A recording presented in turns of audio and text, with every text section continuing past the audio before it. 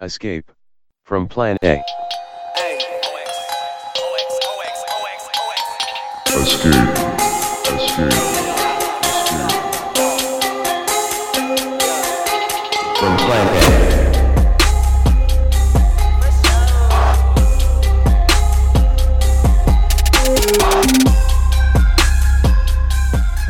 Hey, welcome listeners. Another episode of Escape from Plan A for you. I'm your host Chris here with Jess and Teen. What's up, guys? Hey, what's up? Better late than never, right? Yes. Yeah. Apologies to Yeah, our we had a listeners. good one lined up, but the platform that we used conked out. The weirdest thing is Zencastr has almost never failed for me, and every time it does, I can retrieve my audio. But for whatever it is, every time anyone else uses it, it seems to mess up, which is very strange. Yeah, it's terrible. It's been very, very... Anyway, that's not... We are trying to make up for not having put a podcast out on Sunday. But good luck. Right. I would say, good luck for us, right? Because something juicy for us to talk about today, right? Yeah, throwback to the olden days. It feels, in some ways, it is like 2018 again. Blockbuster Asian American movie hit the theaters in recent times. Several of our ambassadors, I suppose, go to the Met Gala, and then this Asian Gender Wars article hits one of the more mainstream liberal publication types. And I don't know, kind of, in some ways, I kind of miss those days. So it's like for a day, it kind of felt like that again. Although, as the weird thing is, we've been kind of leading up to this because the last couple of pods we did, at least one bonus and one free, we're talking about how this stuff's been kind of dying down, and then this hit, so it was like a real flashback moment. Yeah. So it's a real blast from the past. It is a blast from the past, and in fact, I think did Aaron Mack so we're talking about, in case we haven't even said what we're talking about. We're talking about an article that was published today in Slate called "Men's Rights Asians Think This Is Their Moment." They became notorious for trying to harass Asian women off the internet. The racial trauma of the past year has only emboldened them. By Aaron Mack. It was published today, which is really interesting because I remember Aaron reached out to us. I think, Jess, did he reach out to you as well? Did you talk to him? Yeah, we talked. We talked a couple of years ago. It's a while ago now. It was almost exactly 2 years ago. I have emails from September of 2019. Yeah, I remember taking a break from work like during lunch, and my office at the time was close to Central Park, so I was like pacing back and forth, and I knew it was summer because it was quite warm.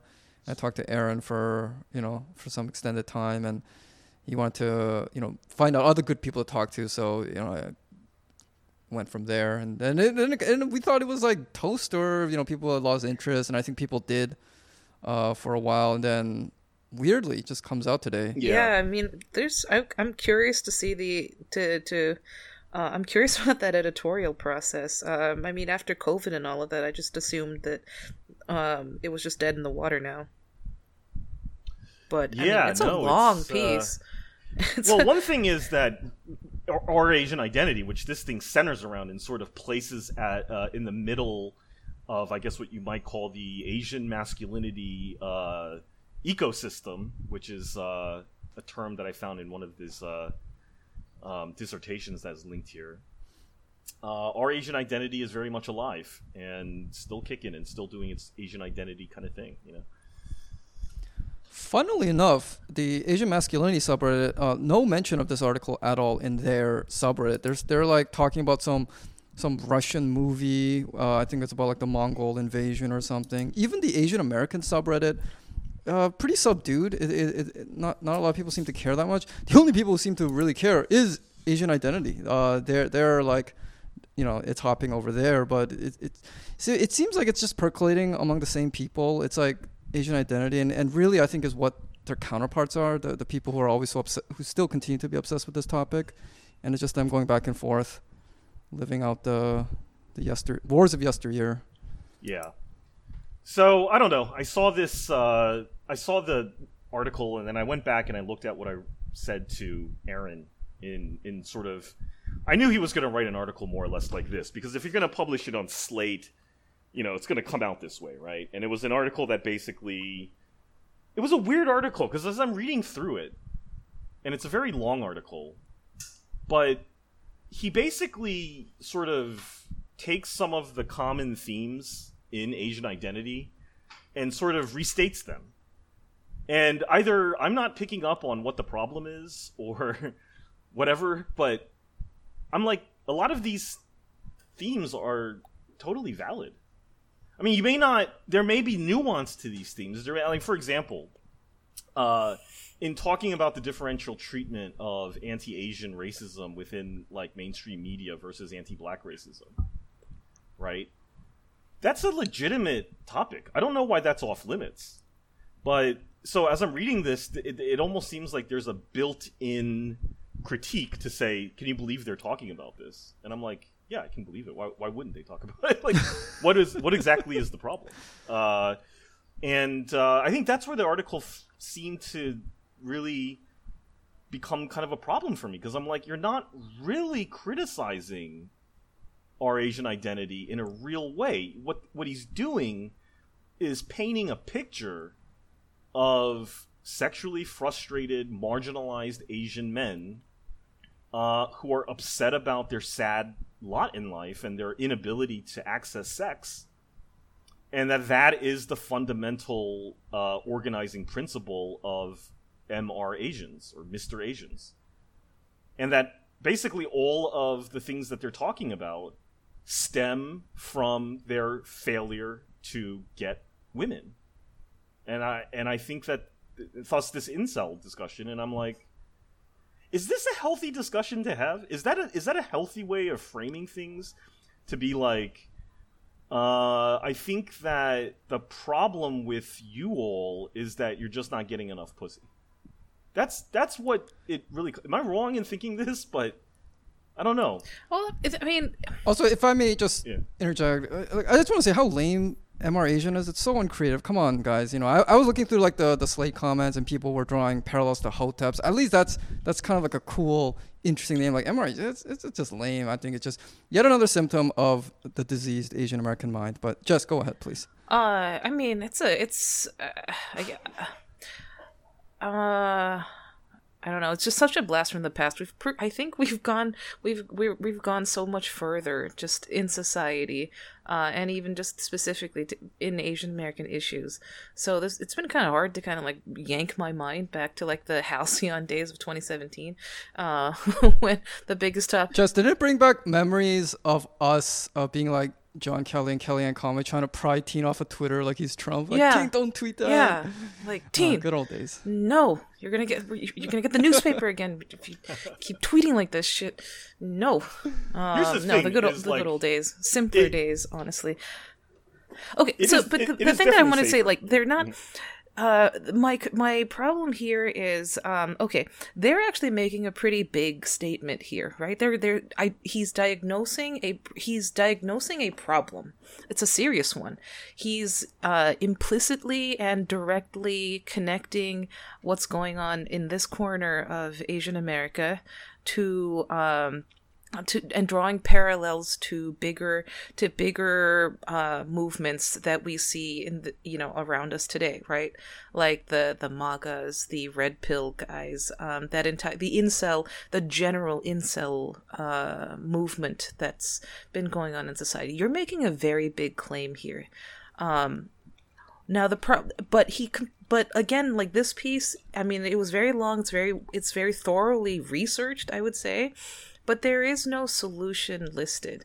You can't tee up the ball like that and then drop it on a solution. That's my problem here. You've just made a giant claim, and you're leaving it up to someone else, the reader here, to figure out what it is to do about this problem. I don't respect that kind of writing, because implicitly what that means is it positions at least the writer, Aaron Mack, and people sympathetic to him as people on the correct side of the line, and the people he's writing about as on the wrong side of the line. So ultimately what this is saying is there is a problem here, and I am counting on you to solve it for us here. But me and my homies, we're the good ones here. It's those people that are on the wrong side. So we don't have any, so he's not proposing and not endorsing or shaping any kind of solution. he's expecting to be at the mercy of the benevolent, presumably white liberal audience here. I have a very deep problem with the meta framing of an article like this. You said before we started recording, you said that it had a sort of element of anthropology to it.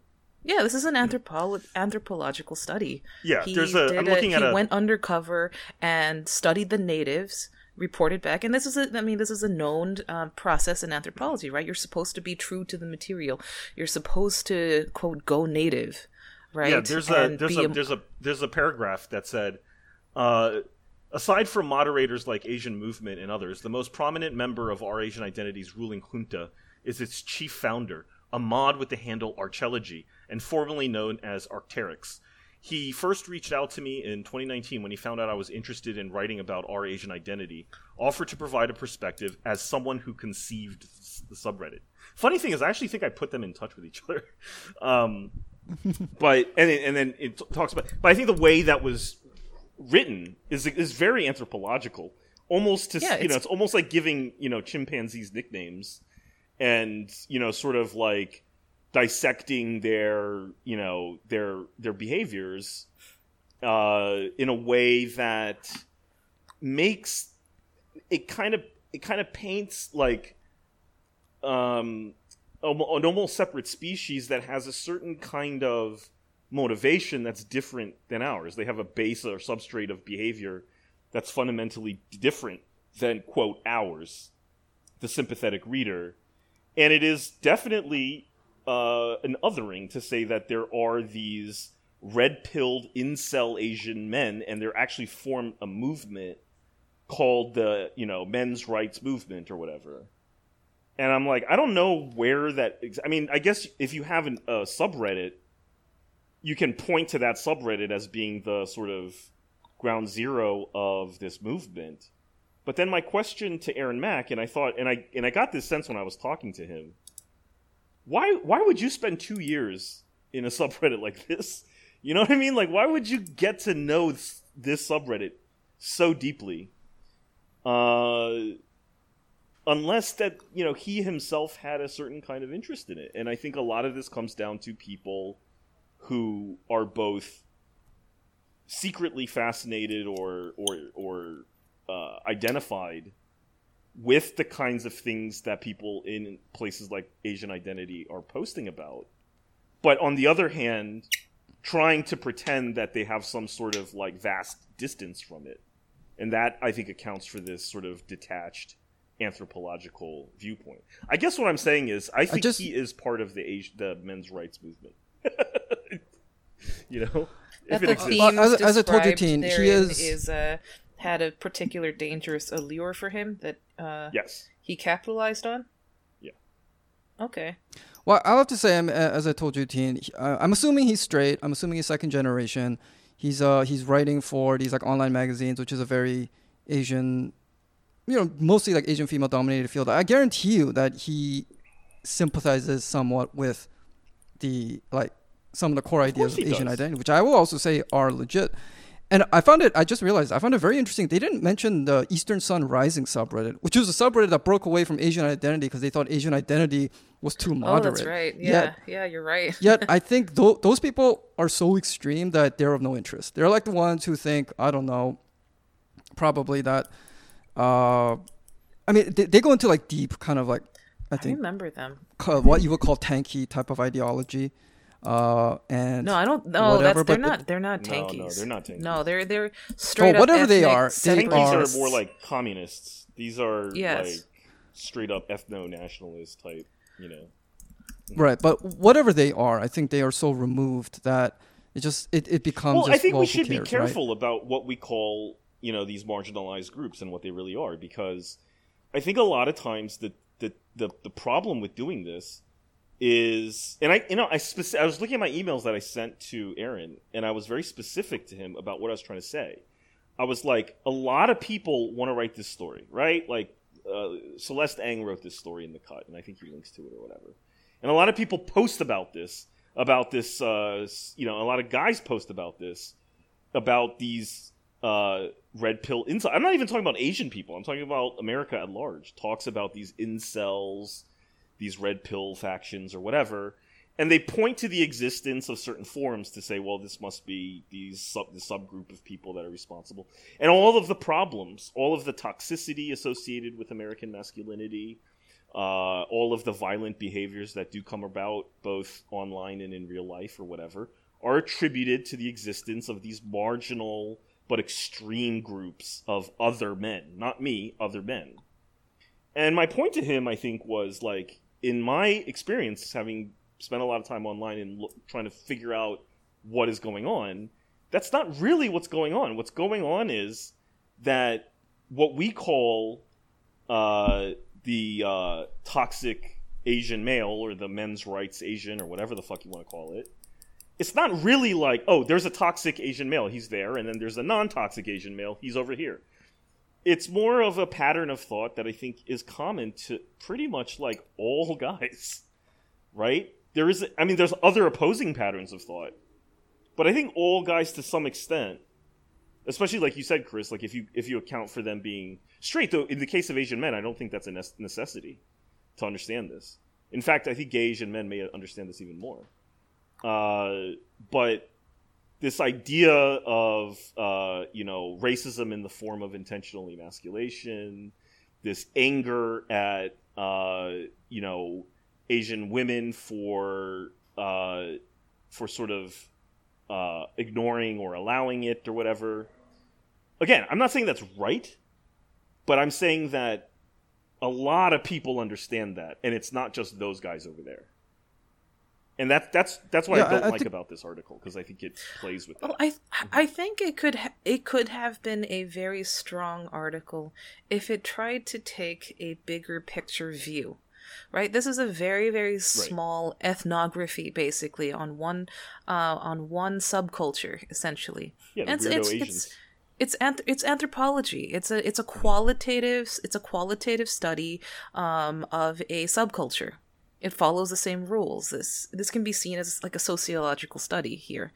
But the problem with that is that it's not contextualized, right? So he lays out the problems, right? It's a group of men of a particular race, Asian in this case, who are upset about emasculation, the lack of success from women, lack of success in society in general, and then leaves it at that. Now, if that's the impression he got from a deep dive of this subreddit, that's the impression he got. I'm not challenging that. What I am challenging is, he owes it to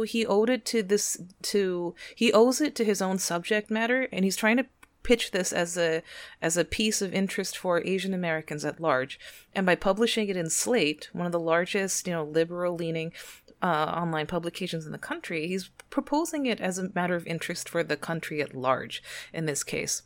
But he doesn't make that connection clear, and this is where it gets bad. Why did he not connect that to the biggest source of this sentiment, right? The red pill, the big subreddits they're not hard to find on Reddit, even after the purge of a few years ago. Those were the true hearts of darkness for the same subject matter. And what do you see there? You also see a lot of men who complain about the exact same thing that he's diagnosing in this bunch, right? Now, there's a powerful statement to be made here in connecting those two things. What does it say when we have, in aggregate, a collection of millions of men, in this case, who are all, and in this case, it's across all races here, saying the exact same thing? This no longer becomes a thing you can easily dismiss. Sorry, Jess, you're saying across races? You're saying not just Asian men, but American men. So the red pill, it's full of white men, right? Who were saying the exact same thing about white women and women at large here, right? Mm-hmm. Yeah. He had the chance to make a very powerful statement in pulling it back and saying, what the hell is going on when a sentiment like this is so powerful and has such appeal across all social brackets of the country, like all this somehow manages to find root in men of every race and in every age bracket, Right, but I think the danger for someone like him and I think his audience is once you start doing that, you might start causing some kind of like linkage between these groups. I think what a lot of these types of pieces try to do is to pathologize Asians. Right, that's Be why I'm like, saying it's this these one's Asian bad. men.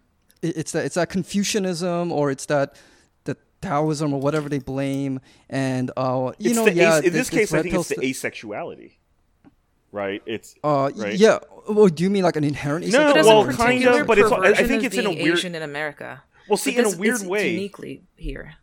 yeah. See, in a weird way, they get away with it because it's kind of like, well, I'm not saying Asian men are asexual inherently, but they are definitely made asexual in America, and I can understand why they would be very upset about that, but I think that does create a corrupted mindset, and it leads to all sorts of problems, and it's, they become very, they get red pilled, and they subscribe to toxic masculine ideologies, etc. Right? Yeah, he had an ethical duty to put this more in context, because this paints I know he can get away with it by saying I'm only talking about this one subreddit, but by talking about it as this very pervasive thing in a social environment that's predisposed to paint us all with the exact same brush, he is kind of opening the door for people to talk about Asian men at large in these terms. But I think that's the point, though. That's the threat. It's like you guys better shape up because we have the power to broad brush you, especially since. Well, who's we in this case? Are you talking about Aaron Mack or like? Well, like that whole kind of like elite class of Asian Americans who long wanted to basically like end this discussion in their favor and just like outlaw this conversation, except only when they talk about it. Because I've said this many times, nobody's more obsessed with like WMAF and all that than these like elite Asian Americans. They just hate it when other people, especially Asian Americans who aren't in their group, talk about it, including other Asian women.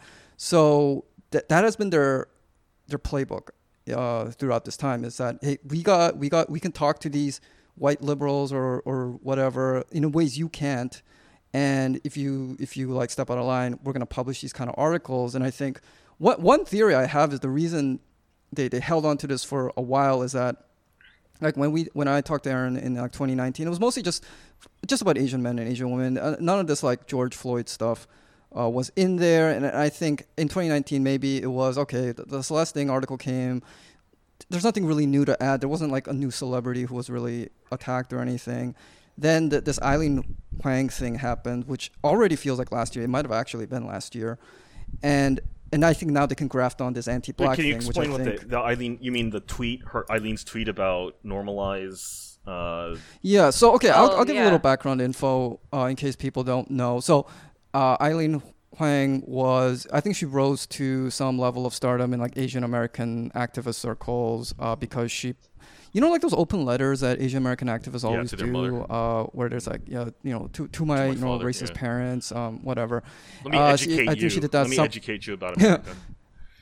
So she did that in summer of 2020, and I think that got her a bit of a profile, but whatever, nobody really cared. I think it was when the attacks started happening, kind of towards the end of 2020, or I guess actually it started more even in early 2020, but I think towards the end of 2020 when it was like undeniably bad, something she tweeted about, normalizing violence against Asians was uncovered. And it wasn't just that tweet, because a lot of people tweet stupid shit, but it's more like, okay, so you have this Ivy League girl, she goes to Yale.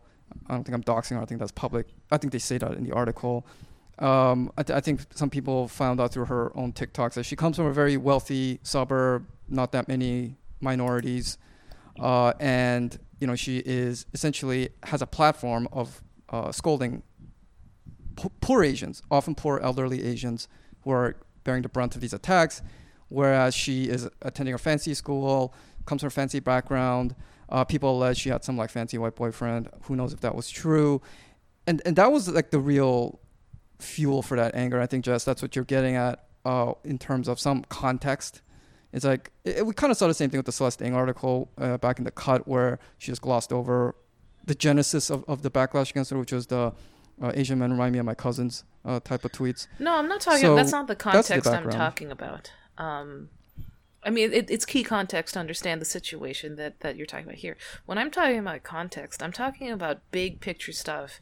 I hate the reporting that's done on non-white communities because it always talks about us as if we're in a bubble. Right. And it's Yes. true writing that's about us and by us. We're always assumed to just not be affected by anything on the outside.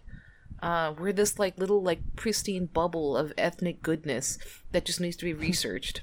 Right, and mind, right? We're never actors with subjectivity who have an impact on the outside world, and nor is it really assumed that the outside world has much of an impact on us, right? This is the entire thing behind, blaming Asianness or Asian culture for problems that we're facing. This is just an expression of that same tendency. Yeah, one of the first reactions that both Chris and I had to this article was it seemed really out of date. Right? Mm-hmm. Like the first, when I read this, I was like, this would have made a lot more impact maybe 2 or 3 years ago. But I think it seems stale now, and I don't think it seems stale because necessarily Asian Americans have moved on from this. But it's stale because, like you said, Jess, the context itself has changed. Yes. The whole discourse around incels and this incel panic and men's rights activism and stuff has completely changed, right? And we're now at a stage where I think the interrogation or the scrutiny has been reversed, and I think it's been placed on liberal culture now. I think in 2021 we're really looking more at what is wrong with liberal culture, and what was up with all this incel panic stuff, and what was up with all this believe women stuff that culminated in, like we were just talking about a few pods ago, 3 major resignations at Human Rights Commission and Time's Up, because it turned out that they were working with Andrew Cuomo. What my point is that's part of the context too, is that just going around and blaming young American men for being losers in life and that the reason they're angry is because they're not getting enough pussy. It seems to have played itself out and went about as far as such a shitty idea could go. Well, one is because we have the benefit of time in thinking about how attitudes have evolved on incels, right? Mm-hmm. For something that was written about with such urgency, what was actually even done? Did we get gun control legislation passed? Did we get anything? To happen that? Wait, what are you talking about? What was done? What was the result of all this incel? Yeah, what was the result? Discourse? Now it's. I remember first seeing, first lurking the red pill in 2009 or 10 or something, like almost a decade ago. Right? And I remember all the breathless reporting that's done on these hives of toxic masculinity, right? So it was considered a big social problem, but what was actually done about it? Nothing. Yeah, because I think people are okay. There was an article that came out recently, I think both in The Atlantic and The Wall Street Journal, something about the college degree imbalance, which is I was gonna bring that up new. Because this Right. This is all emblematic of talking about the stuff in a bubble. Yeah. So I think one of those big picture things is, what is society going to do with these undesirable males? Undesirable educationally, financially, racially. I think that is the question that is uniting all this. But the so-called solution is really just kind of harsh, and I don't think anyone really wants to think about it, because I think what a lot of people seem to be indicating is, well, just go away. And that's why these articles never have a solution. It's nobody immensely really wants to say childish. that out loud. That was the entire strategy in dealing with incels, right? It's a huge problem. Toxic masculinity. It's going to completely overturn society, and it's going to mean the end of civilized society as we know it. Okay, so what's the solution? Block them on Twitter. Just ignore them. Really? You're describing a problem of civilizational impact, and your solution is simply to just literally hide behind your hands and hope that it goes away. So you either don't believe what you're saying, or you're completely at a loss for what to do about this, right? And What do you guys think is more likely of those two? What do you mean? I think they're just at. Do you I think they're they at a loss. Okay. But I think they're at a loss because this is the pitfall of liberalism. It's pointing out a problem and then someone hopping in to say, "Oh well, that shouldn't be." Yeah, no shit. That's yes, I know that shouldn't be. Okay, so what's the solution? Well, they should be better. Fuck, we're screwed. Well, that's the nature of the incel discourse, right? Is to set up a very pitiable archetype that you do not want to be, because that is the omega. That's the omega male. That's the may I say society's that loser, right? Talking about the incels reflected a certain toxic masculine way of thinking about men. For one thing, like Teen, you're pointing this out pretty clearly here. Collectively, people were shitting on these guys for not being able to get with women, which is, I mean, that's a pretty toxically masculine metric to rate men on, if I'm not mistaken. And then the proposed solution is, well, they should just pull themselves up. Like, they're men, they should just, pull themselves up by the bootstraps and just, man up. Like, well, that's also kind of toxic, isn't it? Well, no, I think in a way it was even kind of worse. The solution was that there's certain men that have already gone over the cliff, so to speak. The red pill cliff, right? Mm-hmm. They've taken the pill, they're done. They're hopeless. They've been infected with toxicity. It's like a zombie thing, right? It's like they've been red-pilled, they're toxic, and we've got to marginalize them so no one will go around them. They limit their influence, whatever. Everything they say is a lie, is a thing, is dangerous. Okay. And then number two is, well, how do you avoid being toxic yourself? And I think that they being the harshest, the most vocal critics about this stuff, provided the kinds of things that you should say and believe in order for you to be considered a good male ally. And that's, I think, where the discussion went, which this piece seems to completely have missed, over the past couple years, was the emergence of the male feminist and the problems associated with that fucking guy. Right? I think that became more of a focus. Now, I think people are more talking about the male feminist than they are about the incel. And I think that that's kind of interesting to me, because it's like, well, I thought the male feminist was supposed to be free and clear from this toxic stuff. How come it seems that a lot of the guys that say all the right things and profess all the right things end up being some of the scariest motherfuckers out there? I think that's context that this misses. Yeah, that is. I just want to bring true. up a very. I don't know. I mean, that's a very good point. We should get into that, because we have been selecting for true sociopaths lately. We have set ourselves up socially to reward. We're setting up sociopaths hurdles. The guy that wins at the end he's not the ally. He is probably the best sociopath in the running. Mm-hmm. That's pretty scary to me. I get that vibe from thinking back to Obama's presidency.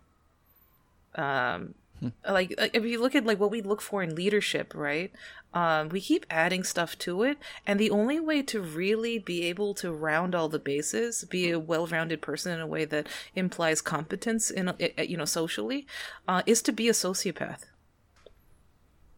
like an actual true sociopath. It's not rewarding. It's not rewarding. It's not rewarding actual values or morals or anything. It's rewarding how much you can fake across the biggest range of metrics possible. Any Asian guy who quote tweets this article and is like, "This scares me so much. I'm not trusting that guy one bit." There's something very off about that. Well, I'm gonna call out, the utter failure of any real either consequences or rehabilitation, social rehabilitation offered to this so-called widespread incel movement at large. Like, before we get into like this article, which is calling out like the Asian incels, right? In general, right? What was the only real thing to happen, right? You wanted to get them ostracized, fired, like marginalized, basically kicked out of society. And this was our collective wisdom in how to manage this so-called, civilizational crisis on our heel, beleaguering us. At a mass level, this is not a solution to a true societal ill. Since when has it ever worked to marginalize millions and millions of people and expect them to be the ones to change? Yeah, but I think like with a lot of like social justice, it's a lot of it's just like fueled by vengeance. It masquerades as some kind of I know it is, and I'm saying or something. I'm saying any discussion of this article should take into consideration the utter failure of broader incel discourse at large, and we have a decade of that failure behind us now. Right. Now we want to throw in often race to this without tying it to that. Now you just put a racialized target on Asian backs here. Right, and we've talked about the whole just how the term itself incel is messed up, because on one hand you're saying, men shouldn't measure themselves by the value of how much they get laid, yet on the other hand you are essentially shaming any guy who can't get laid. And I go to like these like subreddits and comments, of women who have been treated badly and stuff, and a lot of them will just say, it's not like we particularly want to use this term, but we know it's the only thing that gets them mad, and that's what we ultimately want. We want to get them riled up. So we know it's like a double standard and we're being hypocritical, but we don't care because it pisses the guys off, and that's what we want to see. What is I mean, I've been thinking a lot about this because, I was never like a particularly angry person about these issues until I went online, decided to participate in some of this stuff, usually at the beginning as like, I'll try to be the voice of moderation here, right? And quickly I realized that you're not even allowed to do that. Like, you can't even try to take these people seriously.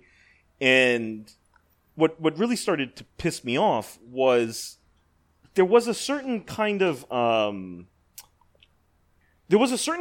like person that I wanted to convince, and there was a certain like social context, or there was a certain type of validation that I wanted to get on some of the ideas that were being pushed around here. I'd like make these ideas palatable for Asian liberals, right? And I realized that that's impossible, because I think what's going on here are fundamentally illiberal things, and this goes well beyond. I think this goes well beyond like the decisions of Asian liberals themselves. And it actually just goes towards what Asian people are expected to be like within a liberal hegemonic society like ours, where liberals, as they exist today, which are very different than liberals like a while ago, but today's liberals are actually the true gatekeepers of cultural and political power in America. I think that's the thing that you got to start from, is like, I think a lot of people get pissed, and a lot of Asian people get pissed online because they're still looking for acceptance within the mainstream liberal consciousness. And there are just some things that it won't accept. And I think the only way I've found to sort of get past this frustration and anger is to just not give a fuck what liberals think. Because I'm like, it's hopeless, right? That I think was the frustration for me. Yeah. To get that acceptance is to serve up your own community on a platter. Yes, correct. Shang-Chi taught me that, by the way. Finally Oh, you mean how it did that? How it did that. I don't know. Listen to the pod you guys did on that, and I thought, okay, even Teen had some good things to say about it, so I'm gonna go in and try to have fun. Yeah, you did. You had you did have some good. So I'm like, how bad could it be? Man, it was bad. Yeah. It was so bad. Yeah. Off topic, but that just popped into my head. The easiest way to get acceptance in the new liberal hegemon is to serve up your own people on a platter as a test of loyalty. That's literally right. it. I think that was the So a nature of piece like Eileen Huang's letter to her parents. It Yeah. wasn't really a letter to her parents. It was a demonstration Parents, to yeah. her liberal peers that she would be willing to She's a good put one. them ahead of her own parents in terms of Yes. where her alliances are. Her loyalties are clear, Yeah. She's willing to sacrifice, even family for her principles. And that's a very polite way of saying to be in the in club here, the cool kids club in this case. So an article like this exposing a sordid, a sordid and toxic corner of this ethnic subgroup here in a mainstream article like that. That's exactly what this is. And I mean, it's data without context, right? So putting it out there is really, really bad because this is me nerding out over data. This is just what I do. I have to think about data. Data is never has meaning on its own. You have to put everything in context for it to actually have meaning. Me just saying 70% means nothing unless I say 70% of what, right? An article talking about how, these Asian dudes are, toxic and obsessed and have all the hallmarks of inceldom, which has been demonized for 10 years in societal consciousness here. That's serving everybody up on a platter. And I hate to even sound like I'm defending this subreddit here. I'm not. But I don't want to sound like I'm defending it, but okay, I feel like a piece like this comes out, the reaction is either going to be like arguing over whether it's true or not, like are Asians toxic or are Asian men toxic or are they not? That's not the right argument to be having. The argument to be having is why did this piece happen? Where it did, like what purpose does it serve in the national discourse here? And at the level of publishing on the front page of Slate, that's national discourse. What purpose does that serve? It has nothing to do with, it's not of any benefit to us as Asian Americans here. It really isn't. I don't see any benefit to this. It, in fact, lodged where it is geopolitically, this adds a certain pungency, doesn't it, to liberal racist thought on Asia, doesn't it? Yeah, I mean, it feels like each group gets their turn. It's like, okay, we got like white women complaining about white men, or they complain about men, but it's implied it's white men, and then we got like, black women talking about, black toxic masculinity. That arose even during the height of the 2020 Black Lives Matter discourse and all that, and then now it's like the Asians, because otherwise it'll be like an insult to Asian American women being like, oh no, you don't have a right to complain. And a lot of our, in a liberal context, your right to speak and matter is contingent on the legitimacy of your grievances. Yeah, I think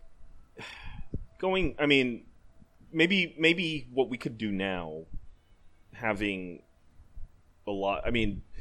said that this stuff is like behind us in the sense that we got started tackling a lot of these issues and then we're now, quote, past it. Like, how exactly do you think we're past it? Because I think for me, it is really coming down to, like, whose approval do you need? I think the anger that is endemic to a lot of this Asian male online stuff, I'm always wondering why so angry, it's not. I don't mean that in the sense of like, what's wrong with you? Why are you so angry? I mean, why do people get so angry about this, including myself? And I'm talking, for example, like, what would I get mad at? Right? I get mad at this thing where they write how Eileen Huang is talking about how people found a tweet of hers that said, "Let's normalize racism against Asians." and she said that was used against her when clearly it was a joke. And I didn't really find that funny. And I feel like for people to misinterpret that, pretty reasonable, because it's not really that funny, right? I get mad about that. Well, and also, yeah. Sorry to interject, but also the hypocrisy is if they ever misconstrued another person's tweet, they would feel justified in canceling that person or ostracizing that person. So it's like, that benefit of the doubt only they deserve. Sure, there's it a in their hypocrisy and a double standard, right? But, and I think we've said this before, which is like people get mad about the hypocrisy, sure. But if that were the case, then how did we, quote, get over it, get past it, right?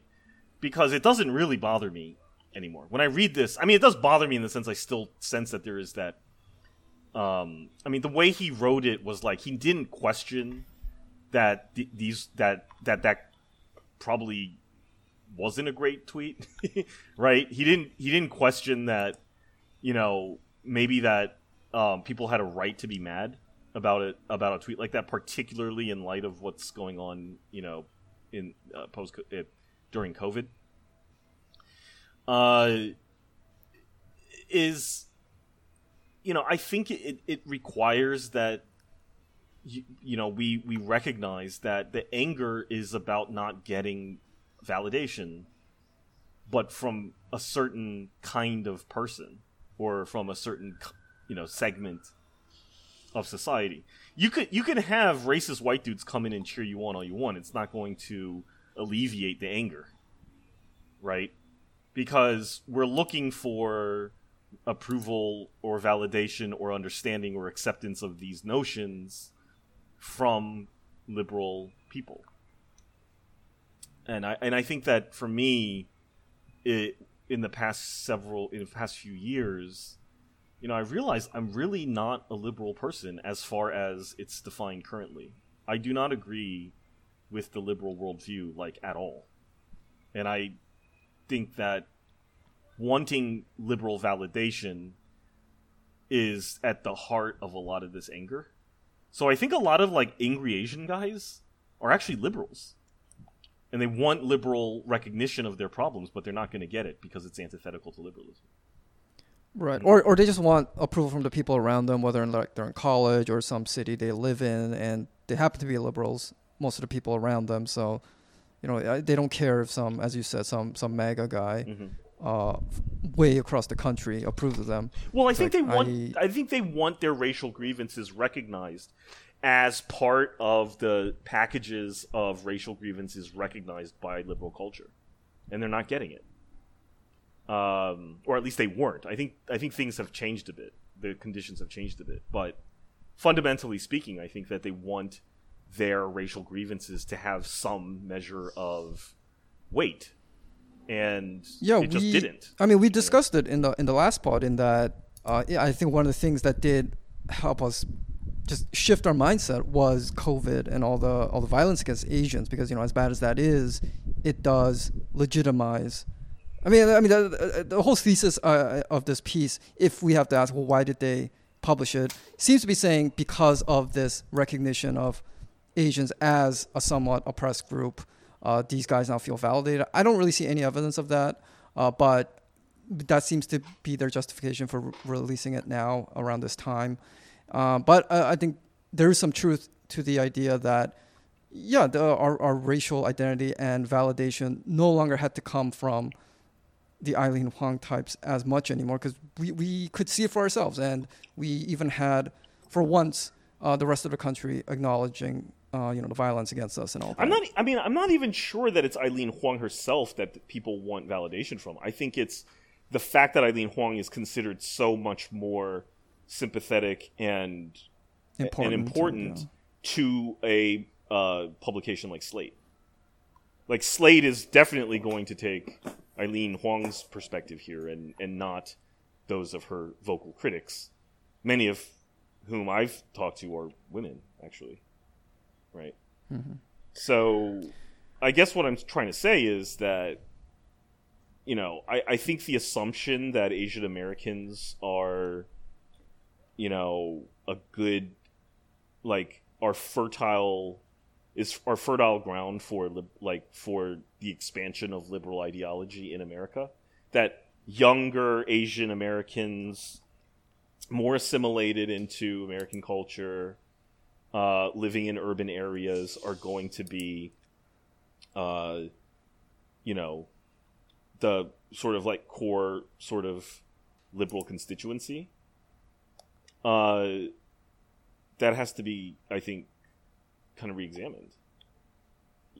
Not from like a electoral strategy perspective, but from the perspective of an Asian person in America who kind of sees that there's a lot of kind of bullshit about how things are talked about, particularly in relation to their own life. So. I mean, speaking of context, sorry, sorry, Jess. I'll just say just one thing before. Yeah, sure. Okay.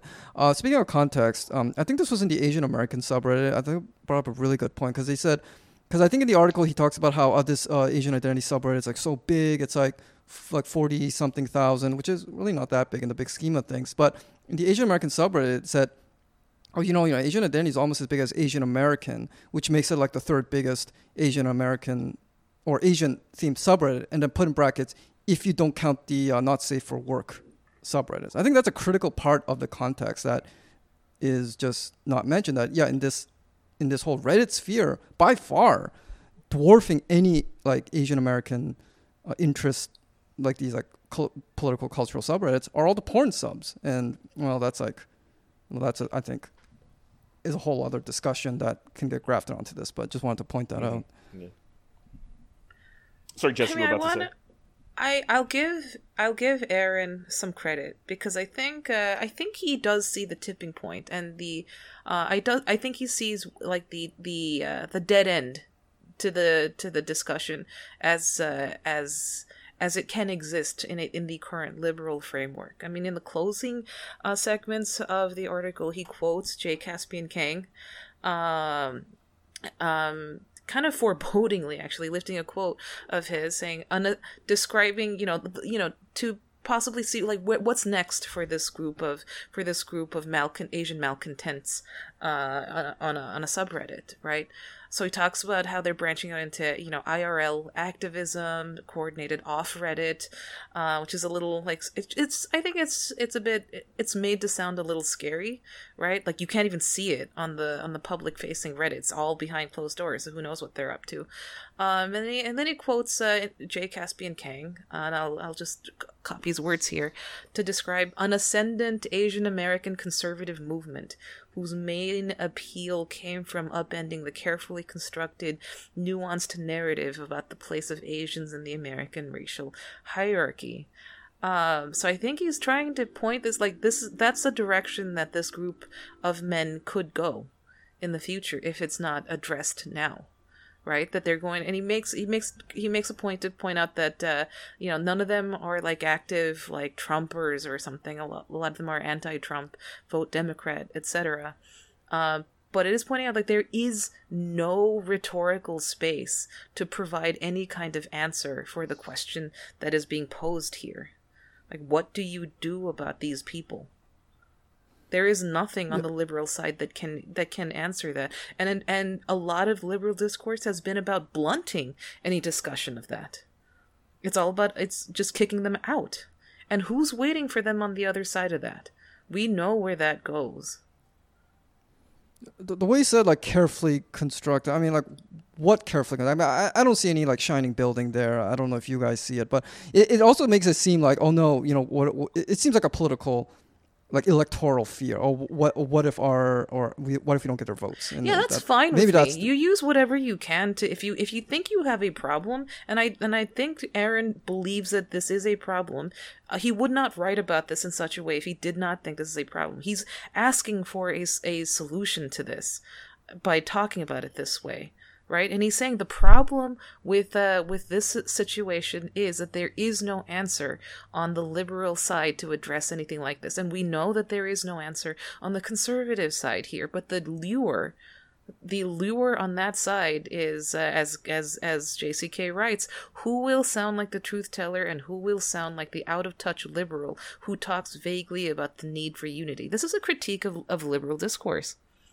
And I appreciate that it's coming from Aaron, and he's quoting another Asian American. But the problem with Aaron's article is that he is exactly the out of touch liberal who says stuff like there are two different threads of what MR Asians hate. This is right before the J. Caspian Cain quote.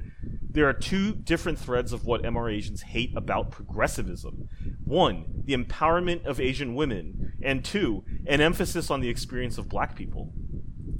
I don't know where this is even supported. I mean, he quotes one of the mods immediately after saying, "Many on our Asian identity have known the true face of white America for what it really is, a veneer of racism hidden in politically correct speech." I don't see anything in that sentence that's aimed either at the empowerment of Asian women or the emphasis on black experience. This is talking about white America. So I think that's what I'm saying is like he's starting from the same sort of American liberal bullshit position of you must hate our freedom, right? This is what we say about the Afghans or something. Like, no, the reason terrorists attack us is because they hate freedom and they love to they just want to enslave women. It has nothing to do with us. They're just crazy people, right? Yeah, and I think that's what they're doing here. He's like, this is literally MR Asians are people who their core value is they want to see Asian women in chains, and they want to see black people wiped off of the map. And I don't know where he gets that. I don't see where you would find any of that in Asian identity. I mean, I don't go there very often. I haven't been there in a very long time until today, and I looked. The posts are pretty much the same as they always have been, and I remember there was very few things about, we hate Asian women and want to keep them down. I think they were probably overcompensating to the extent that they found Asian women that were active participants in the sub saying, "Oh, this is fantastic. We want more Asian women in here. That's exactly what we need." And then you would get black women. I guess I think you can pick up on. I think you can. How to phrase? I think you will take out of it what you bring into it, right? So the thing that you mean the sub? The sub, yeah. Mm-hmm. So I think his take on it is reflective of what he himself brought into reading through the threads, and I know what he's seeing when he's talking about these guys hating the empowerment of Asian women and the emphasis on the experience of black people. I know what he's seeing, but I think he's missing the actual what's actually going down here. Obviously there's the corny chodes who do seem to hate Asian women and have a lot of resentments over the position of their perception of the position of black people in the racial hierarchy in America. I also see a lot of people condemning those elements in that subreddit too, right?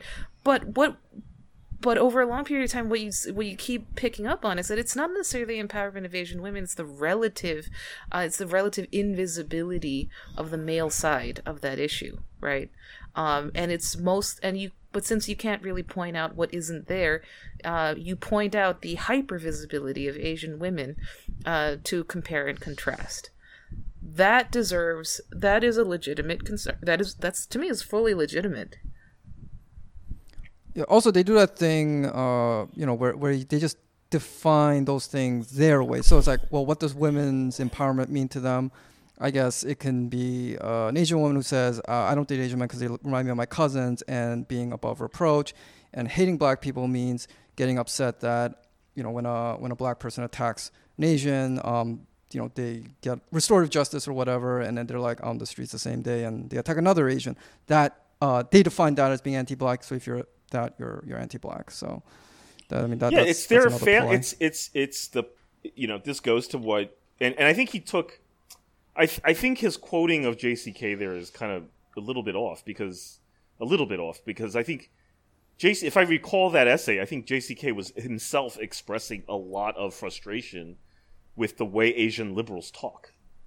And he's saying if you guys aren't able to address exactly what Chris was just talking about, that they're in fact, especially in cities like New York, I mean, almost every case that I've seen of an attack on an elderly Asian person is a non-white person, and often it's a black person.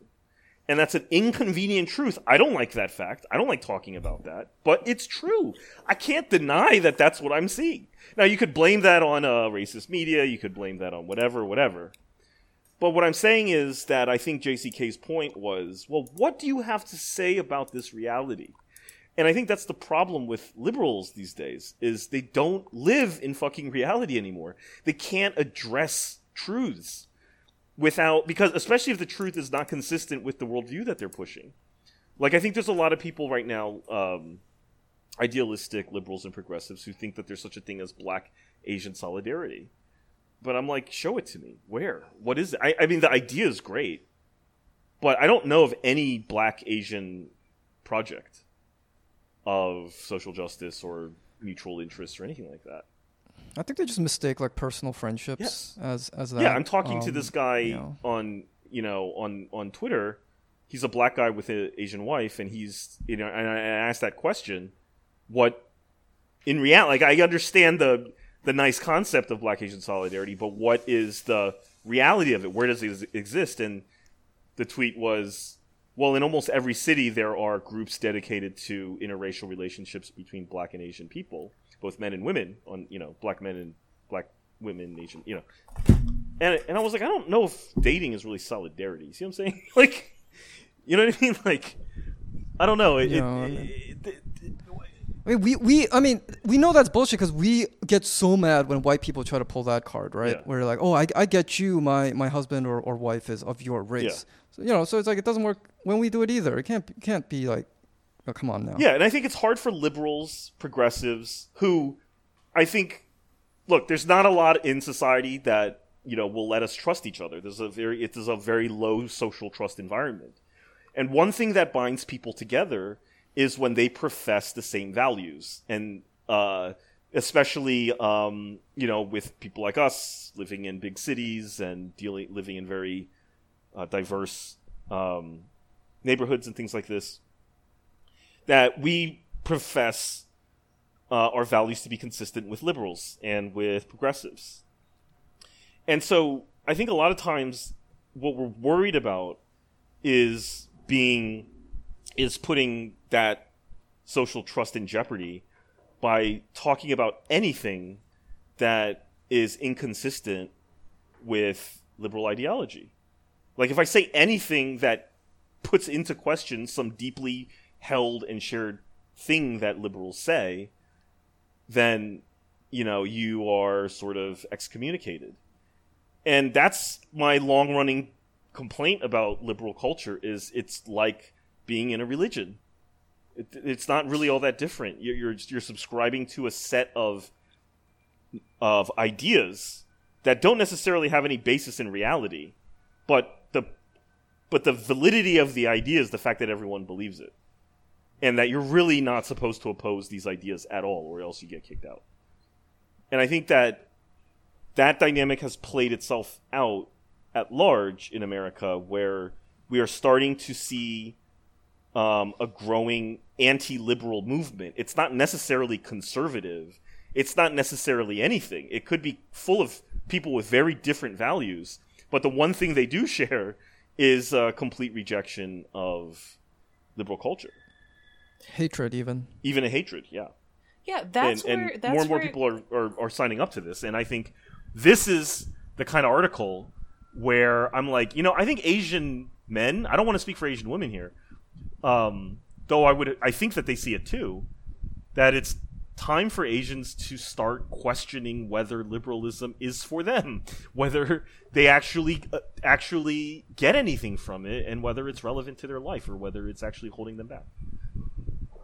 And I think a lot are. I mean, this continues to be a politically potent debate, right? A lot of Asians are not exactly unified politically. And you see that, like last year, people calling out their Republican parents or something like that. It's time to let that go, or think about that critically. You guys remember all that? All the tweets and thought pieces. Oh my God, I think my parents, my backwards, first generation parents are going to vote for Trump. Oh my God. It's time to stop seeing this as a club. I think I think the thing that differentiates, if I had to speculate, what would differentiate someone like that from their parents is their parents are actually thinking of, well, just taking a hard look at their conditions and trying to figure out what on this pitiful array of options out there best suits my immediate needs, instead of thinking of it as a social club. Right, and I don't get all on that because I think that attitude of, well, what does liberalism do for me? Before, I think recently was considered just like, how can you think like that? Like, because if you think of liberalism as pure goodness or like so superior to what we have everything else, like how dare you be that selfish? How can you be so narrow-minded? You don't, at least openly, you're not supposed to go to like church and be like, oh, what can God do for me? What can I get from this offering plate or whatever? You're not supposed to think like that. You do it because it's right. But the last couple of years we have seen the sheer hypocrisies of liberalism, and so then I think the mentality is, wait a minute, everyone else is just in it for themselves. Why am I the only one who's supposed to be like a giving I'll true go a step believer? further than that. It's supposed to be, you are supposed to be looking out for your interests here. Right. And that's exactly how the system is supposed to work. Really were in America. Yeah, right? The party that's supposed to fight for material benefits to people that needed them. Exactly. It was a very materialist-based and non-ideological, right? It was materialist, not ideological. And that's shifted a lot in the past decades and rapidly, almost sort of like an asymptotically in the past few short years, where this intersectional woke ideology, which it definitely is at this point. It is like, it's a set of rules that doesn't seem to have any grounding in reality. And then I find myself seeing conversations about people talking about black and brown Asians versus white Asians. And I'm like, what does that mean? What's up? Like, sir, I'm sorry, what? They're like, well, see, you have to first decide whether you have to understand. Wait, what the hell is a white, like mixed Asians? No, see, that's what I asked. No, that's not what they mean. By white Asian, they mean white passing Asian. And what does that mean? It doesn't. Don't think of it as having. Wait. So what's a white passing Asian? It's an Asian person that enjoys white privilege. What is that? But I think there's this like gray area where, do you mean like a Hapa, or do you mean like say a light-skinned East Asian? Like a light, like if a you rich, push, this is what I'm saying about liberals. If you push on that notion, if you start telling me, look, what does it look like? What does a white Asian look like in reality? Who is a white Asian? Name me a white Asian. They're like, look. Can you see them on the street? We need to see past. We need to see past. Surface, and we need to start talking in terms of privilege and whether an Asian person, enjoys privilege or whether they are, consigned to the same kinds of, anti-brown and black racism that affects people from the global South. I mean, none of those terms are tied into any concrete reality. They're all ideas. And that's what I really don't like about liberals. Why can't you just talk about, why can't you talk about, like material, like, things, right? Like, a rich Asian will obviously have a different life than somebody who has to work a 24-hour shift as a home care nurse in New York, for example. I don't know. What's this white Asian thing? Oh, I see, that's my point, is I just don't fucking know. And okay, all right. I'm just pointing it out as an example of how, when ideologies grow too large, I think they start to fall apart. Because people don't know what the fuck you're talking about anymore. I think it's narrow. I think it's become very, very narrow as well. What do you mean by narrow? Also, I don't know. Like, just recently, I've been binging a bunch of podcasts, like history, woodworking, and fitness. Right? It's kind of surprising. Like a bunch, like you go a little bit outside the traditional Ezra Klein, New York Times podcast lane, and conservatism, or things that sound like conservatism, if you're deep in the liberal hole, just you see just how that I feel like is more the norm than Democrat liberalism these days. It is very much a bubble, and it's a very narrow one. And I think the fragility of that bubble is not quite understood. And I think this, I think COVID discourse is exposing this too, just how narrow the line of accepted thought is on something that is actually quite socially complex. So that's throwing another topic in there. We don't need to get into that. My contention is that it's actually liberalism, as it is conceptualized and practiced, I guess, would be a way to continue with the religion metaphor. I think it's a very narrow one. It's a very powerful one, which is why we have people willing to make sacrifices to get into the in club. Democrats are the ones in power now. I mean, Teen, you brought up a couple pods ago talking about companies going woke, right? Making very overt displays of wokeness. When they didn't used to do that. Mm-hmm. To me, this is just a sign that that's where the money is. It's an indication of market power, right? Of course it is. I mean, it is the dominant culture in America. You don't turn on the TV and watch, Monday Night Football or whatever, and them spouting off white nationalist shit. Now, they may omit and they may not go far enough in terms of pushing on actual material social justice issues, but that's because they're liberals. And they will always, put on the little pink ribbons when necessary, make everyone wear pink socks, show this charity for, this or that, or you know what I'm saying? The culture is solidly dominated by liberal sensibilities. Yes. Right? So yeah. That's my point. And so I guess what I'm trying to say is, when we as Asian Americans fight each other to say, look, I am more of a liberal than you, I am more committed to liberal ideals than you, what you're really saying is, I am more committed to the sort of mainstream culture of America than you are. I'm more assimilated than you. I am more in cahoots with the dominant culture in America. That's all you're really saying. You're not I'm saying part of the future and you're not. So, yeah, you deserve the fruits of it. I think what we think we're saying is that we're identified with this really brave upstart movement to push against the dominant culture of America, which is a white supremacist. I mean, liberals love saying that America is white supremacist. It's white supremacist. Now, it has white supremacist roots, but right now, white supremacy is not the dominant ideology in America. I'm not saying there isn't white supremacy within liberalism, but out and out KKK type white supremacy is totally marginalized. It's right? very passé. Yeah, but we act like that's what we need to fight against. Is this yeah, a group of crusty old dudes wearing their KKK hoods out in the bumblefuck. That is what we need to be brave and speak truth to power against. And I'm like, no, that's so far from what the dominant power in America is. And so I think a lot of the times when we fight each other over who's the better liberal, we're just putting on a show. We're just doing the dance. To say, I dance better for the cameras than you can, is how it comes off. It comes across to me.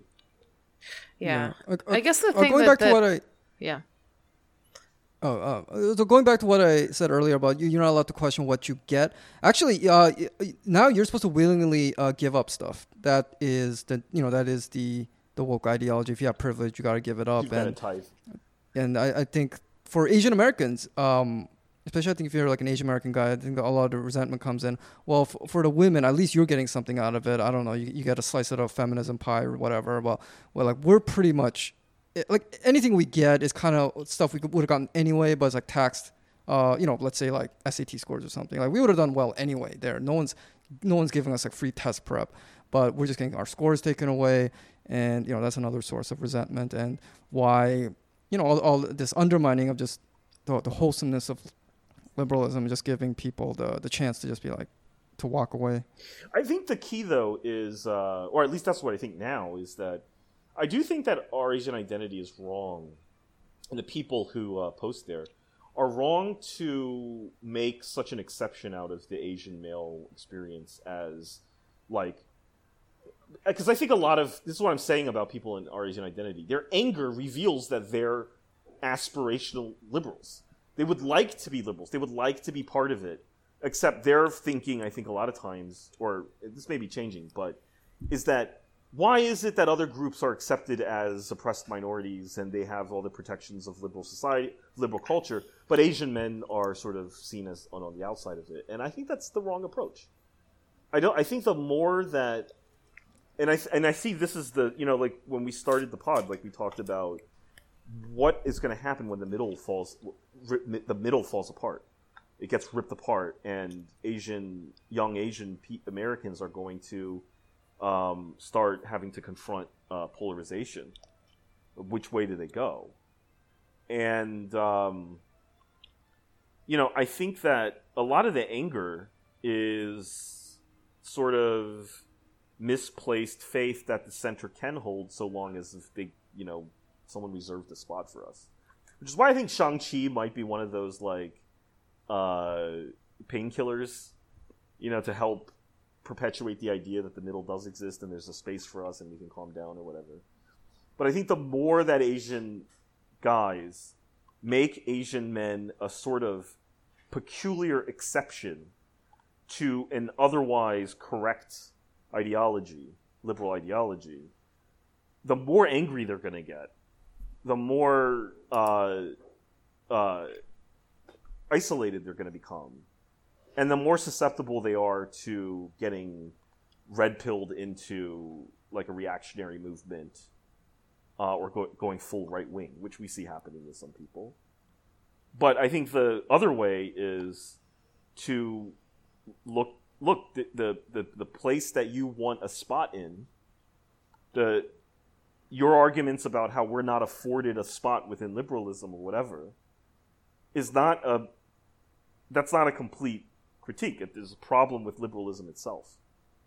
And I think weirdly it's like if you can spot the problems with liberalism, I think that helps prevent or it helps inoculate people from being tempted into sort of right-wing movements, which is kind of counterintuitive in a way.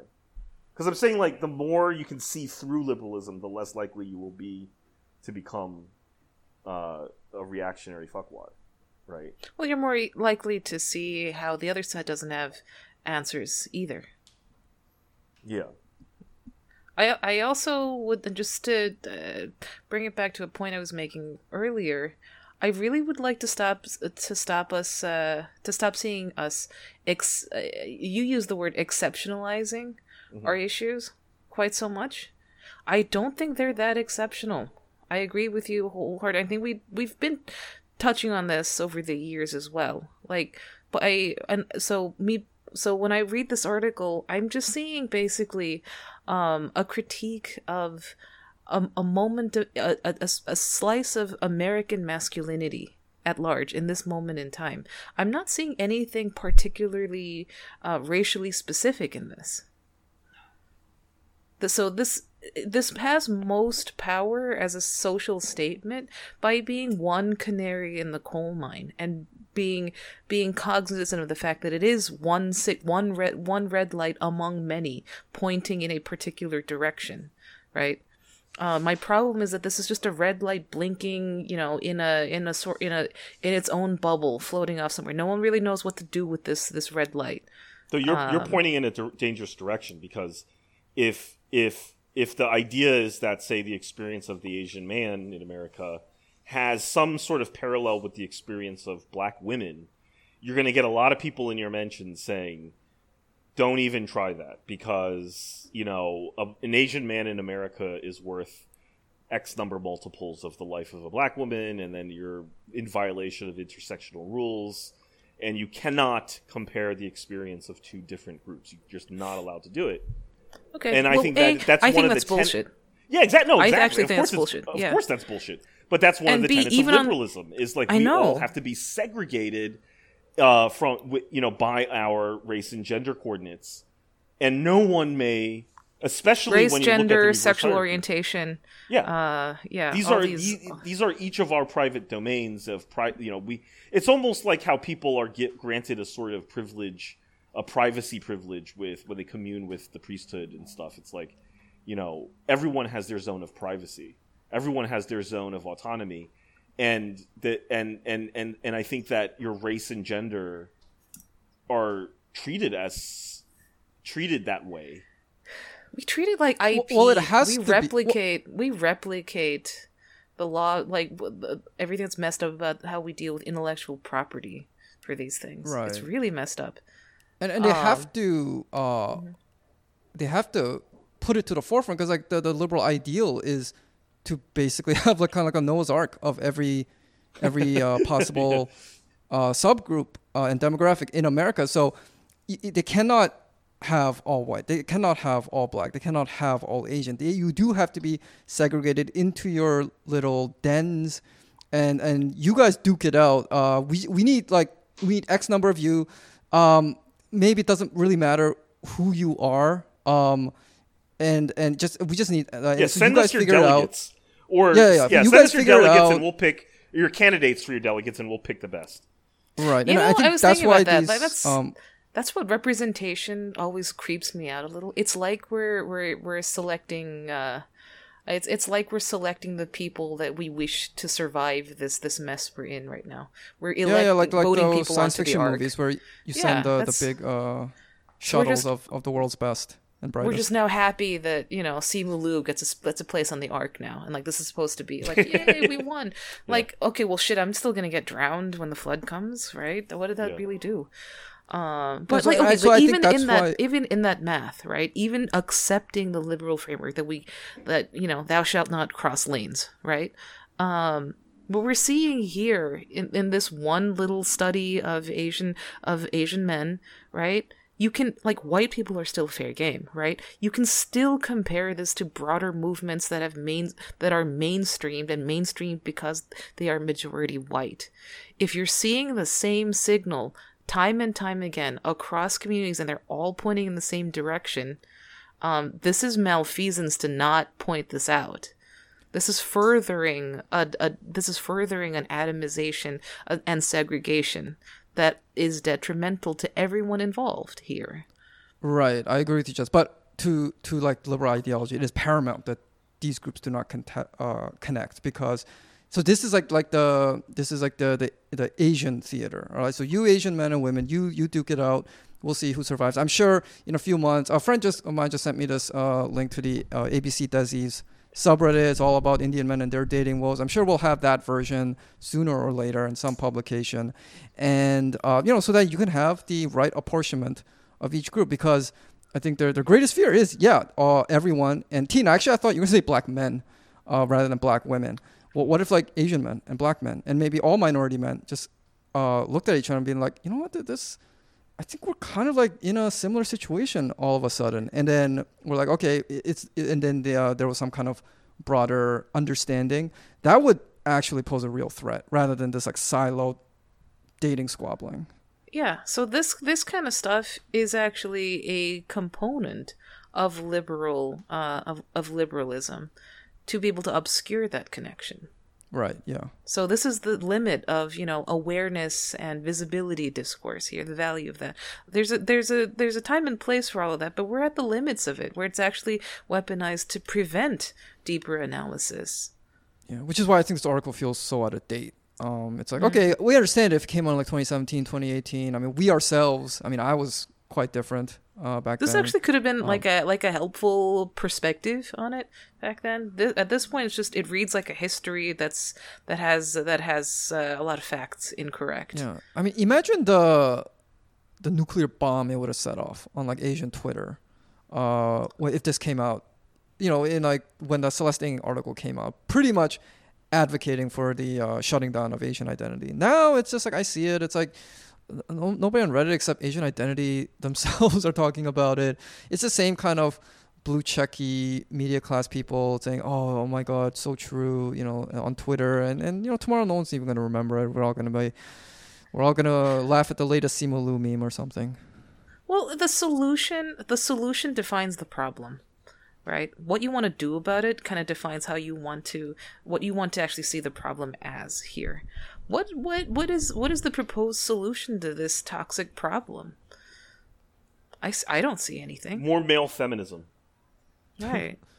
or a lot of them are just like, get laid, which is, again, feeds into another troubled idea that, like sex solves everything. Men just need to man up and get more dates, or it's very juvenile thinking. Just be upfront about what's going on.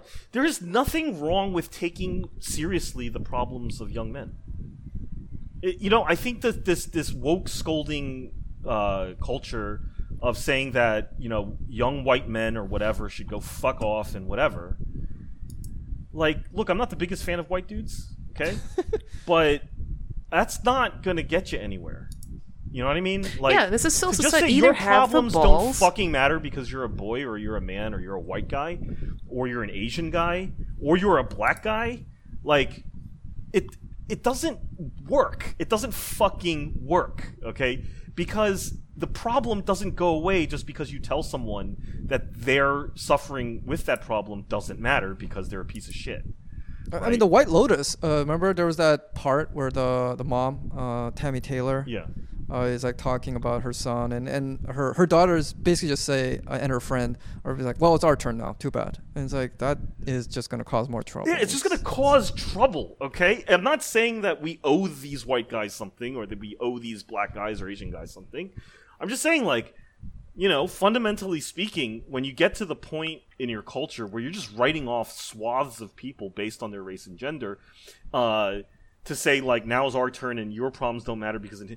Like, leaving aside the sort of, like, grander aspects of justice, like, it just doesn't fucking work. Like, there has to be some... Well, yeah, we still have to be a society with them, because no one's going to come out and say, well, maybe we should just... Okay, well, then what do you want to do? We're talking, like, literally millions of people here. Are we going to kill them? Like, you're going to have to do something with them. I think that's that liberal refusal to believe in reality. I think the woke dream is that these people realize the error of their ways and willingly just like step aside and give up. But shit. That was what it was. That was what it was until we started dealing with the male feminists. I think people have started to really understand that there's a lot of people who know how to fake it, and that there's a lot of. It's not like men don't know how to lie and pretend, Well, there's a weird disconnect between things that we're willing to see as systemic problems and things that we're absolutely dead set on seeing as individual pathologies, right? Mm-hmm. Like this pandemic, right? There's a faction that believes public health is a shared responsibility widely distributed across all members of society, and then a faction that believes that these are all individual choices, and whatever that adds up to in the aggregate is whatever is just whatever. Right? In this case, if you're talking millions of people, this is a systemic issue that needs a systemic solution.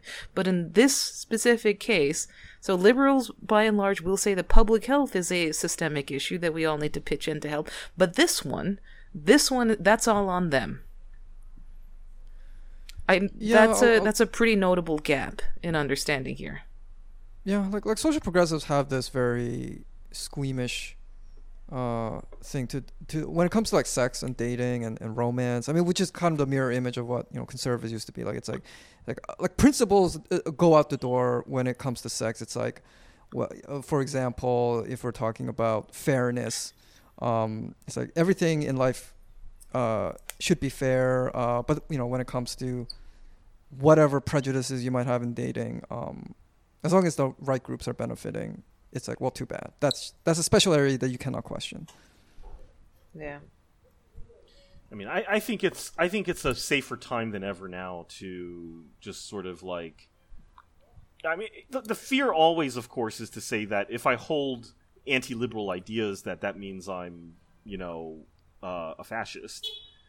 But that's only because liberals have managed to inculcate this idea that the only thing standing between anyone and fascism is them.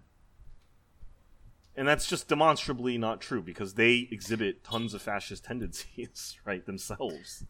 Yeah, liberalism is basically seen as a universalist, absolutist, a very expansive ideology. Yeah, they're also fascism in warmongers. this narrow, ideologically narrow band, and liberalism is basically just not fascism. Like, as long as you're not fascist, you're a liberal. That's not, and and I'm coming to realize more and more every day, it's actually the reverse. There is a huge spectrum of opinion, and that precludes liberalism as it is defined in America today. Because I think one of the main things is liberalism is defined by power now, being the dominant cultural, social, economic hegemon. That is a small club.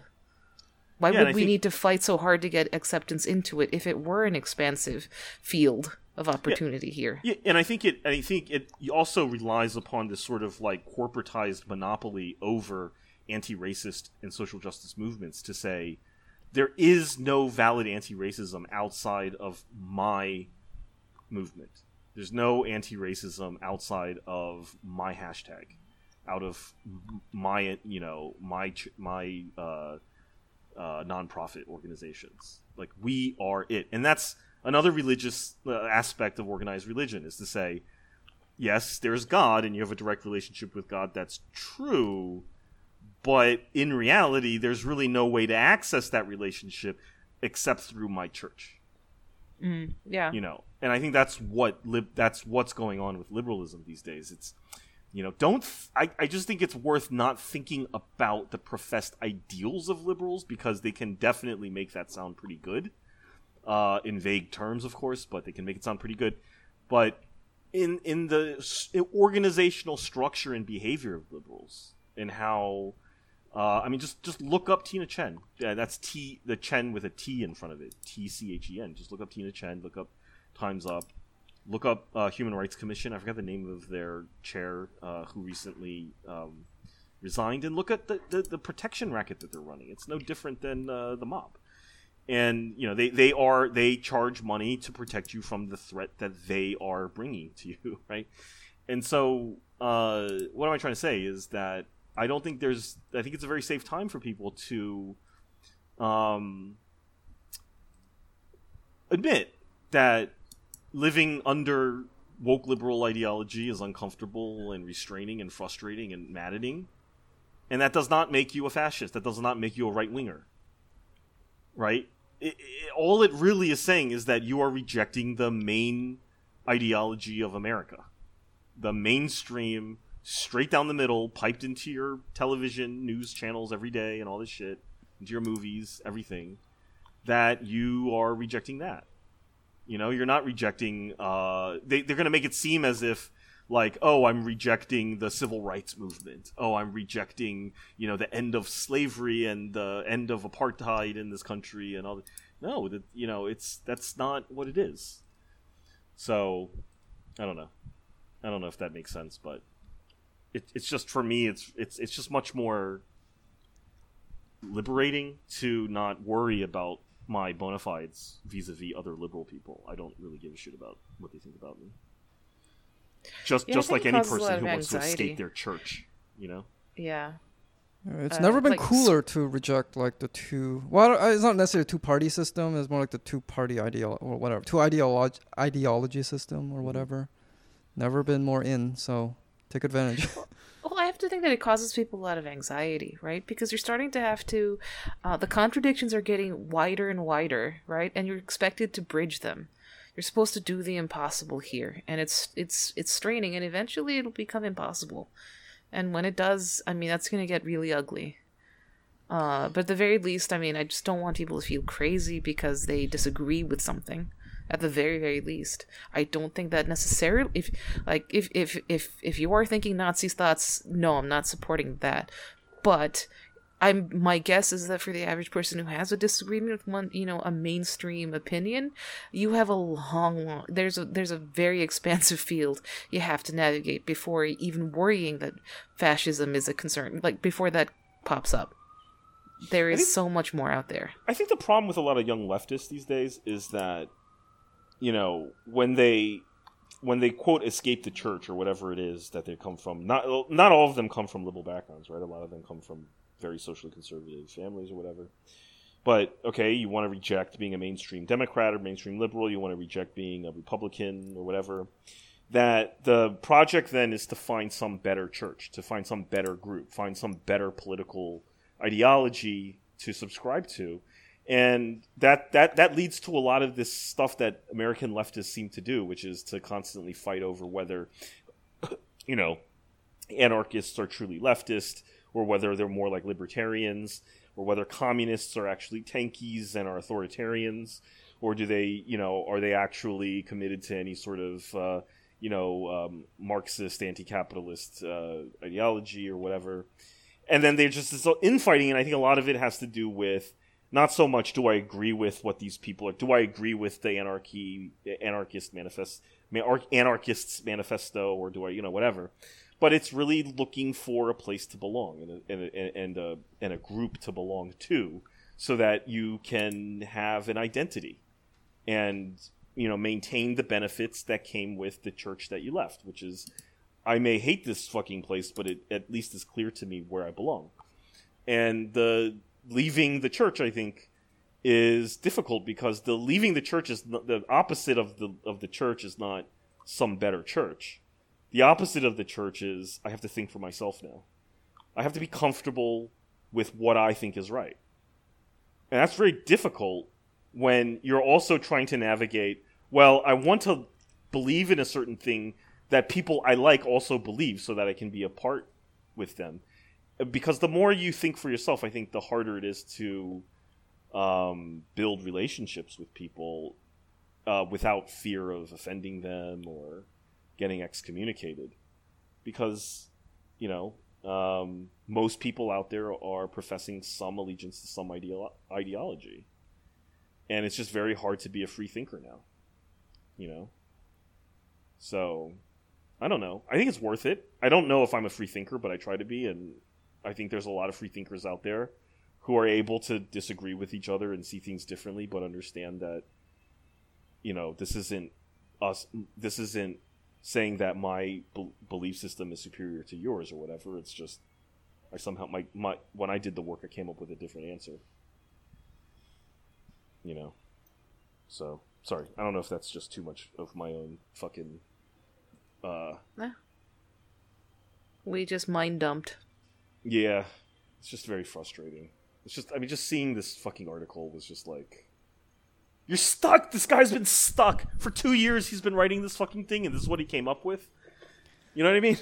I likened it to... Dead end!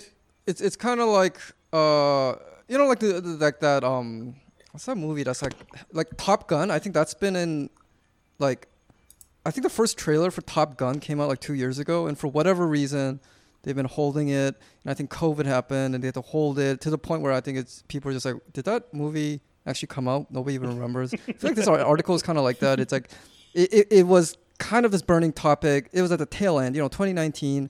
This whole dialogue was already starting to die down. I mean, we talked about it even back then as being kind of petering out. And then I think during COVID, it would have been a weird thing to write about. And then they trotted it out. Maybe because Shang-Chi's out. Oh, my other theory is so the Right to Sex, the book by I forgot Amiya Srinivasan's coming out. JCK's new book has a chapter on this as well. So maybe they're like, okay, let's. It seems it might be the conversation for the next month or something. Let's put it out there. But yeah, overall, I can't even. I remember in 2018 when this was all stuff like this was coming out. It was like, oh, it felt like you were in the trenches doing something. Now it's just kind of like, oh, cool, this stuff, huh? Yeah, it's the other thing is and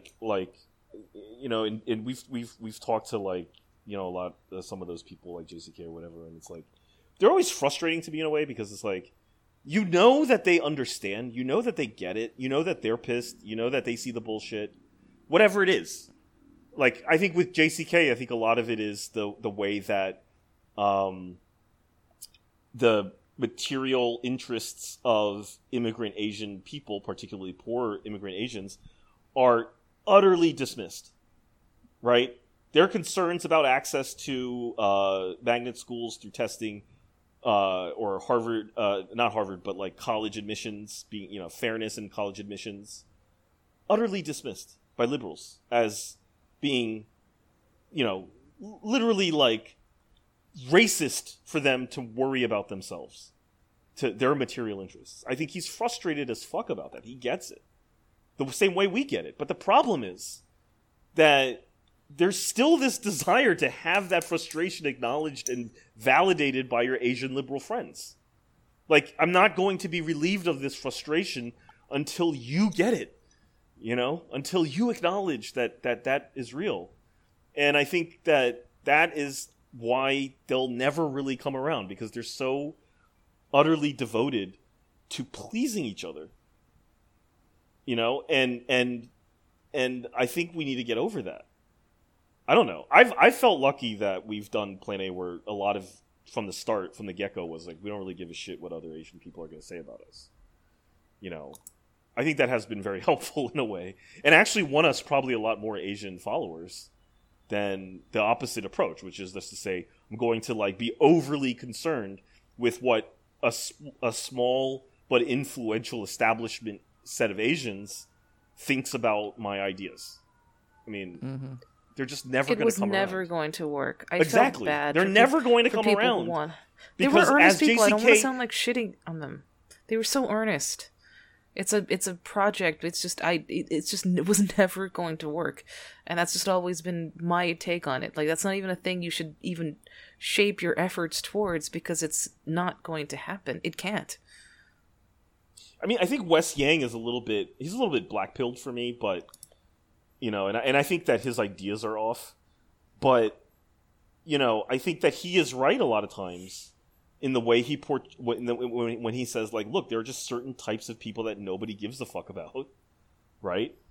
I think he called, like, you know, the Mexican people that you see delivering food and stuff Morlocks, meaning, like, okay, liberals may confess a certain sort of concern about them, but would they ever actually fucking, like, run in the same social circle as these people? No way, right? They don't give a fuck about them. They don't.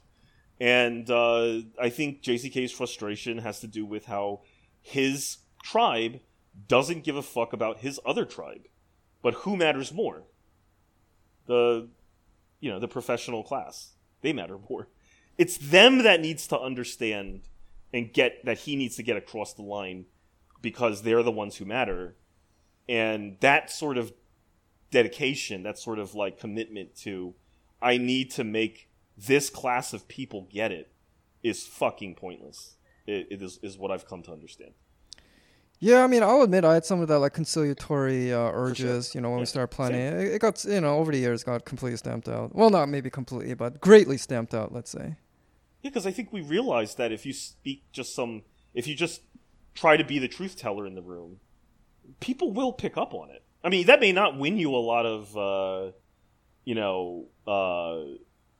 accolades among the literary set or whatever, but people are going to pick up on what you're saying for sure.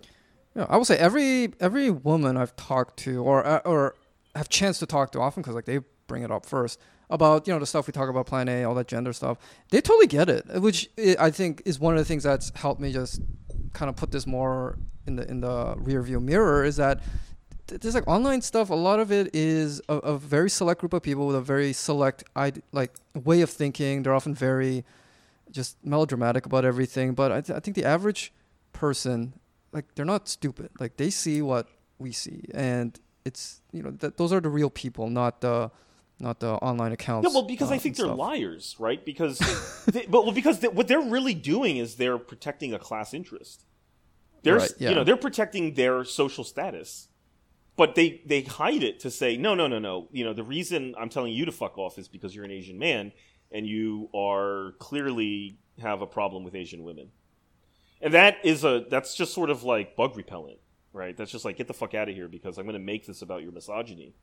When, in fact, the reality here is that we have a class difference. That's what. Right, I'm that's coming to that's see. a big that's a one big thing I learned, doing Plan A, that Jess, you were talking about this, that the big picture thing, it's not some weird disease, like racial disease. It's like actually it makes sense if you just step back a bit and see it happening with other people too, and trying to connect, what's going on here. And I think that we're also trying to figure that out, but we're definitely closer than we were when we started like 4 years ago. Yeah, and I'm less angry, which is Only really a my good main thing. goal. I just don't want to be. I just don't want to waste my emotional bandwidth on this shit. I don't want to get pissed that Tammy Kim says she doesn't care about old people getting beat up. I don't want to get mad. I mean, it when I heard it initially, I was like, "What the fuck?" And now I'm like, that's what they're like. That's just what they're like. What are you gonna do? Yeah, I mean, it's solved for me. Mm. Yeah, this is not a me problem. This is not an us problem. I resent that these things are dumped on us and like, okay, Asian Americans, time to circle the wagons and figure out our shit. This wasn't my problem. This isn't our issue. Racial solidarity is a myth. It's a political expedient. But if you want me to cooperate, I'm going to need something for it, and I'm just not seeing it. So I'm out. Yeah. At bottom, I still think these guys on Asian Identity are preoccupied with validation and seeking it, and that's why they're mad. It's a human need. Mm-hmm. It's kind of hard because I nobody really has an answer for that, right? Because the answer is, how do you get over the need for validation? Well, do the things that you're going to have to work on in order to get validated, and then you're going to not need to be validated anymore. Well, that's kind of a circular answer that presupposes action and response here. Yeah. That's not helpful. I do think if you start trying to deeply think about the nature of the problem through the lens of what a potential solution might be, then things become a lot clearer. So to me, I'm not as angry about some things because I recognize that some things are completely, it's not me. It's actually out of my control. And being expected to come up with some solution or offer up a convenient sacrifice to bridge the contradiction, I'm just not going to do it. So that's just a stand that I'm taking based on a value. That is firm ground to stand on. Yeah. Well, validation from people, that's not firm ground. Exactly. Yeah, and I think that a lot of times, and I've noticed this about myself, is that when you're angry with someone or angry with almost like an idea of someone or like an archetype, it's usually because you're seeking their validation. That's why you're angry. Yeah. Right. If you're not angry, it's because you don't really care. And that don't give a fuckness, I think, is something worth pursuing. Once you realize that, one, that validation will never come because structurally it's impossible, because that they're not there to validate you. They're there to keep you in compliance because it's a quasi religion. Getting it is the poison pill. Yeah. Yeah. That's right. So you're not going to get that validation, and number two, you don't really want it anyway. So anyway, Chris, any last thoughts? We're at wow, shit, we almost had 2 hours. Yeah, we went over, but I think this counts as a bonus too. Let's say. Okay. So you get a 2 for 1. Yeah. All in one listen, listeners. How convenient for you. Well, I think I've said everything I need to say on this. As I said, I'm kind of heartened at how kind of lack of a splash it made, because, as I said, 3 years ago it would have been hysteria all around on both sides, but I think we have better things to do now. Yep. I think this pod will put it to rest. I don't think I have any more tweets about this stupid article in me, though. I did pop off 3 or 4 today. And I told Aaron Mack that he should probably stick to tech writing because this article sucks. Look, I'm just being honest, man. Yeah. I'm not trying to insult the guy. I'm just trying to tell him this is not a very good article. Anyway. Jess, any last thoughts? Nope, I think I said it all. Okay. All right, listeners, thank you so much for joining us. Hope you have a great rest of the week, and we'll be seeing you soon. Bye, everyone.